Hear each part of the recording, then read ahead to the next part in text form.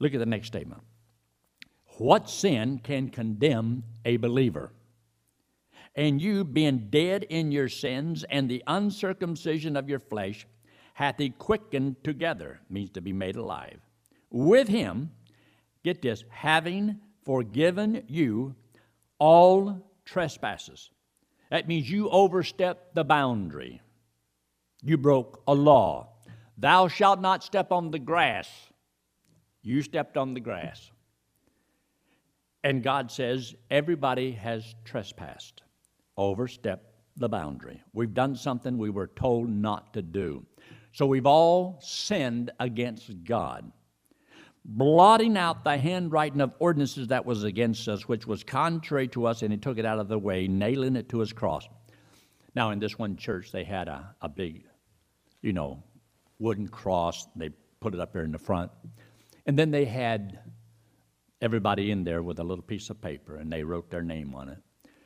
And I don't know if they put down there any of their sins, but they put their name. And every one of them came down, and they took the hammer and a nail, and they nailed it to the cross. After a while, that cross had these little notes all over it, totally covered, where people had put their name on it. And they did this at the end of a service. So everybody was getting up and coming down. And it was representative of, Jesus Christ paying for your sins. He died for you. And took everything that was against you and nailed it to his cross, and he paid for your sins. It's a good illustration. I don't see anything wrong with it. You do everything you can to try to cement it in your mind. I have a stone in my office sitting on my desk, and it has, it's a rock, just a rock, pretty rock. And it has on there, number 1, first rock. I got that from Lee Patton. He preached a sermon one time at his church on the first rock. When they brought to him the woman that had sinned, caught in adultery, and says, let him that hath no sin cast the first rock. So he gave out a little first rock to everybody. And so he says, when you think about that, remember, you've also got sin. And so you can cast the first rock if you have no sin. It kind of keeps you in perspective about not being so quick to criticize everybody else for all their wrongdoings.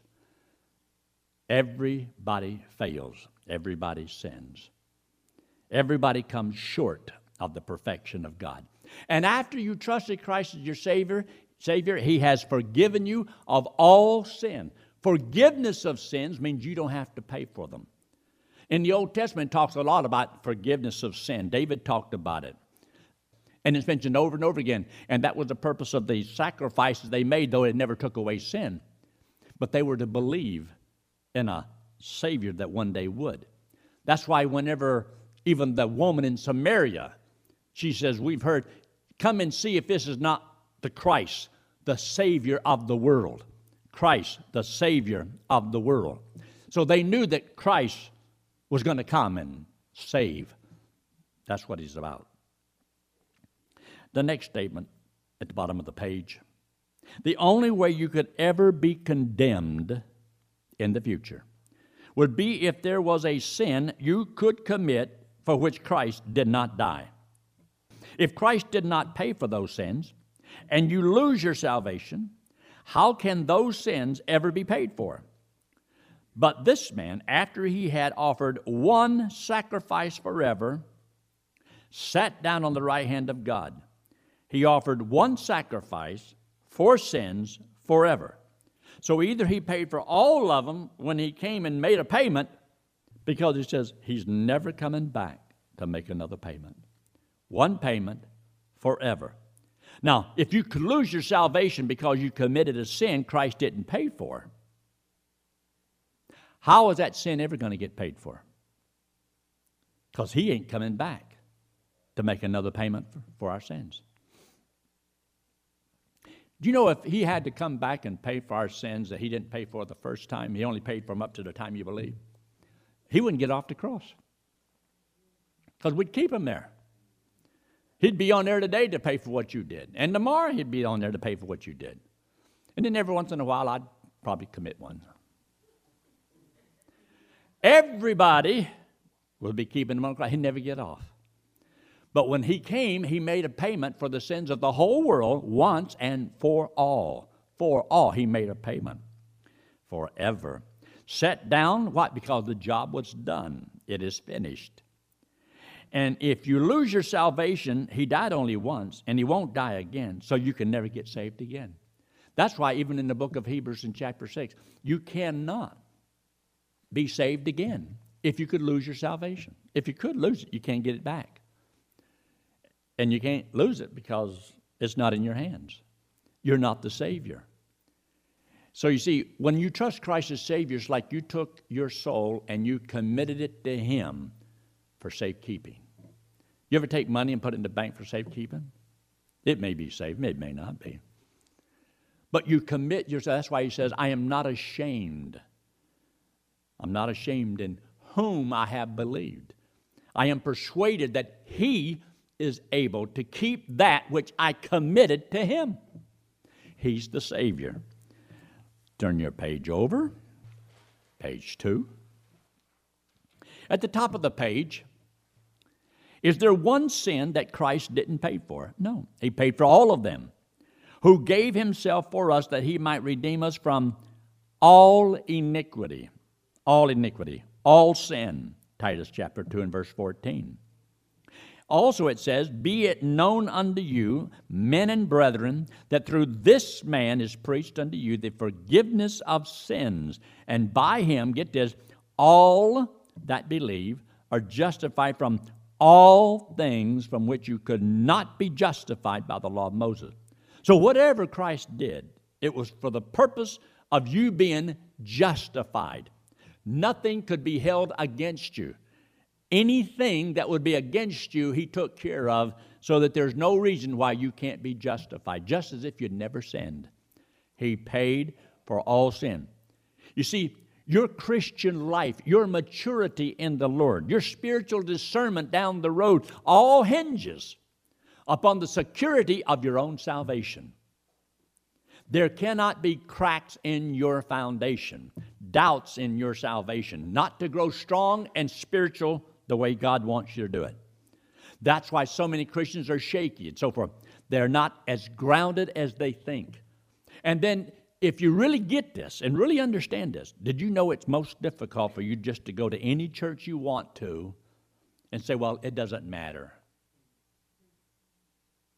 If anything matters, this ought to matter. But see, sometimes when you don't have the stability that you think you have, any church will do, any message will do. They're not as good at it, but it's okay. And next thing you know, you're supporting the preacher, you're supporting their missionaries, and helping them to spread a message at one time you thought was totally wrong. How can that happen? Because you've got cracks in your foundation. You've got to be solid on what is the gospel. What did Christ do for me? How can you distinguish between salvation and service and grace and works, keeping the things separate? So very important. Look at the second paragraph down. A believer is justified, declared righteous in God's sight. Why? His sins are paid for. He has been given Christ's righteousness. And be found in Him, not having mine own righteousness, which is of the law, but that which is through the faith of Christ, the righteousness which is of God by faith. So there's two kinds of righteousness mentioned here. The righteousness of man, the righteousness of God. So he says, and be not found having your own righteousness, which is of the law, but that which is through the faith of Christ, the righteousness which is of God by faith. So there is a by works righteousness and a by faith righteousness. One that you try to earn, he says, don't be found there. But the by faith righteousness is the righteousness that God gives to you because of your faith in Him. One is free, one you have to earn. The one you have to earn, he says, don't be found trusting in your works for salvation. Is that clear or is that not clear? That's what the book says. That's why he also made the statement in the book of Romans in chapter 10. He says, my heart's desire and prayer for Israel is that they might be saved. For I bear them record that they have a zeal of God, but not according to knowledge. For they being ignorant of the righteousness of God, going about to establish their own righteousness, and have not submitted themselves unto the righteousness of God. And therefore he says, Christ is the end of the law for righteousness to everyone that believeth. All you need is Christ. And he made that complete payment for our sins. Look at the next paragraph. In whom you also trusted after that you heard the word of truth, the gospel of your salvation. In whom you also after that you believed, you were sealed with that Holy Spirit of promise, that the earnest, which is a down payment, of our inheritance until the redemption of the purchased possession unto the praise of his glory. The Holy Spirit, God himself, comes to indwell a person the moment he believes in Christ.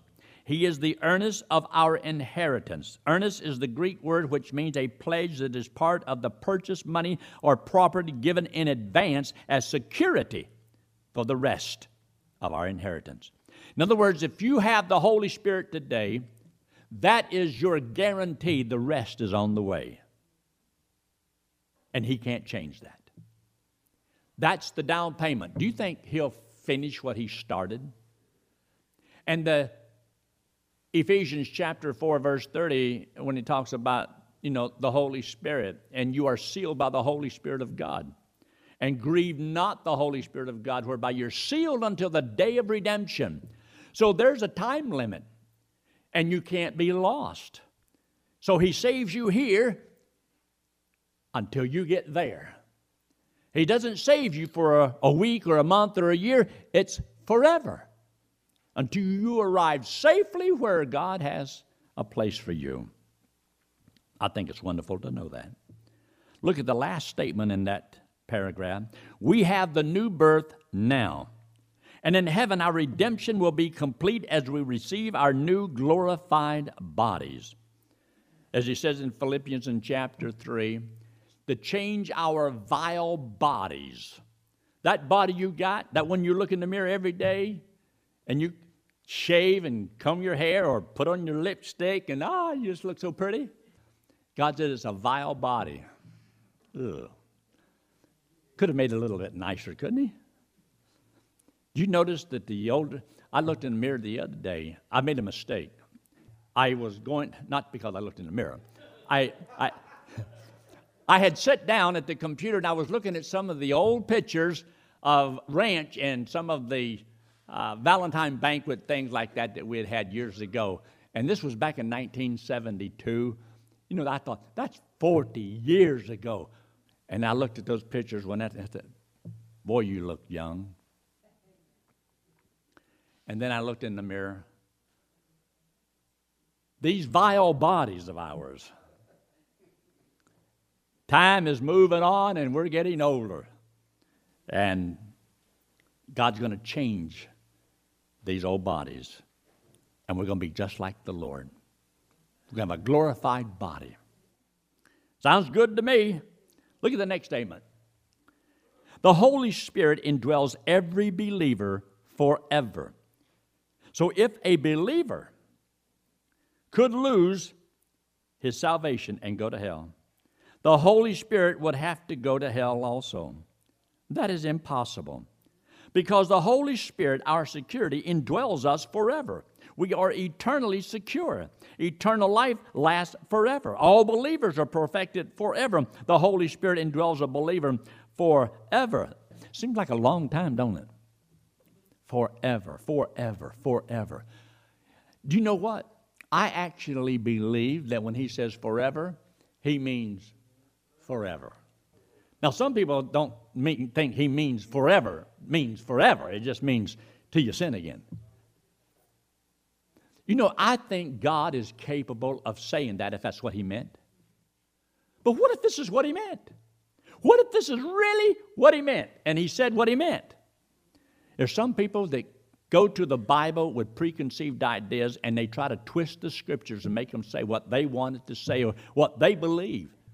God can't do that. You can't tell me you can just trust Christ as your Savior and go to heaven. Okay, I can't tell you. But God said it. I lived long enough to realize I can't convince everybody. But I rebel against the idea of somebody trying to tell me that I can't believe what God says. I'll believe what God says, and I don't worry about what man says. Look at the verse right before this, where he says, the Holy Spirit himself is our security. He is the Holy Spirit, a promise, because Christ hath promised him to all believers.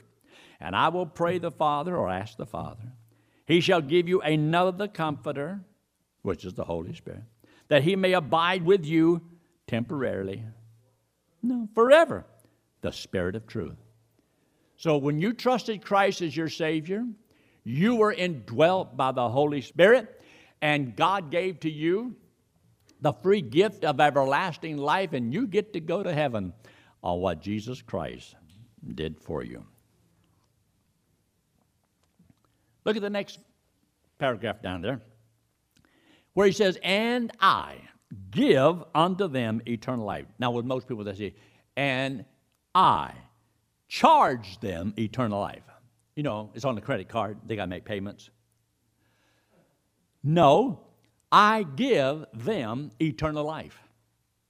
And they shall never, that means in the future, ever perish. Neither shall any man pluck them out of my hand. Wouldn't you just think by looking at that, that sounds pretty secure to me? I wonder if this is really what he meant to say. Well, why didn't he just say what he really meant to say? But according to this verse, he says, I give them eternal life. They shall never perish. And neither shall any man pluck them out of my hand. It seems like that's what he's talking about. Look at it. The word never comes from 4 Greek root words. The first is ome, not at all. A double negative strengthens the denial. Double negatives are proper in some languages, such as Greek and Spanish, but definitely not in English. When I took English down at Florida Bible College, Mrs. Stanford come up, and I always told her, I says, now, if I make some wrong statements or anything like that, you correct me, okay? And I thought she'd have a couple of things. She came up and she had page after page. She says, Yankee, your biggest fault is you use these double negatives. I said, I don't do that. She says, you're not supposed to say those double negatives. She forgot, I came from Georgia. That's how most people talk. I'm not saying everybody does, but sometimes I can write right and I can read right. I can teach right, but I just can't talk right. But look what he says here. In these languages, they deny or strengthen the denial. God says a person will never, ever, no, at any time, ever perish, male or female, neuter, if you don't know what you are. But it means never. He that did trust Christ as a Savior at one time, but now believes that good works save him, is saved because of what he did believe, not because of what he now believes. When God gives eternal life, or when does God give eternal life? He that believeth on me hath, present tense, hath, right now, hath everlasting life. You only need to believe once and you have eternal life. But that little statement, when does God give you eternal life? You trust Christ as your Savior today. When do you expect to get eternal life? Tomorrow. Next week. When do you expect to get eternal life if you trust Christ today? Anybody got an answer? Today. Now. All right, if you could lose your salvation, at what point, moment, in time, did you lose it? If I can know I have it, can I know when I don't have it? Do you know people who teach that you can lose your salvation, never know exactly what moment you lose it? There's no way of knowing. Can you deceive yourself? you most certainly can be deceived. And a lot of people are. And so they do not understand. The foundation of God should not have cracks in it. You ought to be sold on what you believe about salvation by grace and grace alone. And you can't question or doubt your eternal security. It must be, I believe that. Because you'll waver in your Christian life about all kinds of things when you're not sure if you're even going to make it. I have absolutely no doubt, no question about me entering into the pearly gates. I know that I'm going there. I don't have any question. I don't doubt it. I don't wake up in the middle of the night, I don't know if I'm going to make it or not. I know I'm going. I couldn't go to hell if I tried. I haven't. But I can't go to hell. Today or tomorrow or ever. Why? Because I believe what the Word of God says. That is so very important. Look at the last statement. If a person cannot lose their salvation, does this mean a believer can then live as he pleases? Oh, you can try. Can you live as you please? Well, most people do. But you forget about the consequences. You know, for example, I have an axe laying up here. I got my arm and I lay it over this log. You know, I don't really need this hand. I haven't used it in 3 weeks. Chop my hand off. All right. Later on, Lord, that was a dumb decision I made. Will you forgive me? God can forgive me. He can forgive me. But that doesn't put my hand back on. You can make a lot of decisions that God will forgive you for because He's a loving Father. But it doesn't undo the damage. You drink a little white lightning all your life and ruin your kidneys. God, forgive me. That was so wrong. That was so wicked. God says, I know it was. I tried to tell you. But that doesn't necessarily heal your kidneys. Doesn't undo the damage that you do. Okay, so you got mad, you shot your wife. Can God forgive you? Well, of course He can. Does that bring the wife back from the dead? No. Oh, eventually she'll go, yeah. But you see, there's consequences to your wrong decisions. And that's why He says, clear up this misunderstanding by explaining that God chastens every one of His children. When a believer sins, there is a consequence. There's cause and effect. Look up here. This hand represents you and me, but understand, the only thing anybody has to do to go to heaven is to believe on the Lord Jesus Christ, and thou shalt be saved. This hand's you and me. Wallet, sin. We all sin. All of us have sinned. Nobody's perfect. And God says the wages of sin is death. So we committed the sin. We're in debt. We got a price to pay. We're all guilty. God says the whole world is guilty before God. And so therefore we're condemned. But God loves us and wants us to go to heaven. And to go to heaven, we have to be perfect, as righteous as God, because heaven is a perfect place. And God is perfect. And we're not. So how in the world can imperfect people produce perfect works? Can't happen. It's impossible. You see, sinners produce sin. You have to be good just to bring forth good. You have to be perfect to bring forth perfection. Ain't going to happen. So God says you can't save yourself. This hand represents Jesus Christ. He's the Lord, God in the flesh. Came into the world because He loves us. Hates our sin because it separates us from Him. So Jesus Christ, who had no sin, did not have to die.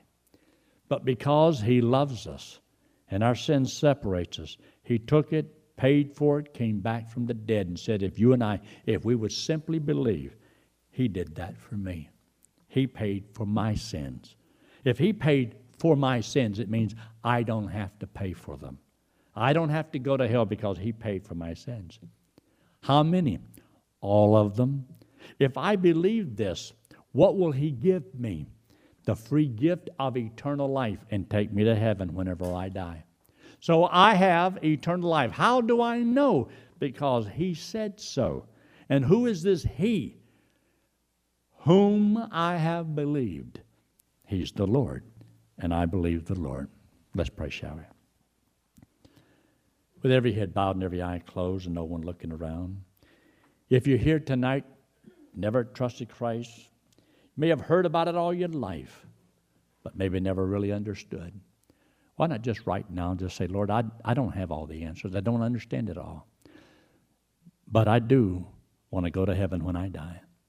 And I believe Christ died and paid for my sins, all of them. And I'm going to trust Him right now as my only hope of going to heaven. Friend, God said if you would just do that much, it's all you have to do. He would save you from hell, give you eternal life, and you get to go to heaven. Is there anyone at all before we close? If you're watching by internet tonight, just right where you are, the same thing goes for you. Will you trust Jesus Christ as your Savior? I pray that you will. Our Father, we thank you so much for your word that you've given us, and we pray that each one would truly grasp the importance of having a foundation without cracks in it, that we could see and understand that, yes, salvation is truly the gift of God, not of works, lest any man should boast. And help us, Father, that to know that, understand that, believe that, and rest in it. In Christ's name we pray. Amen.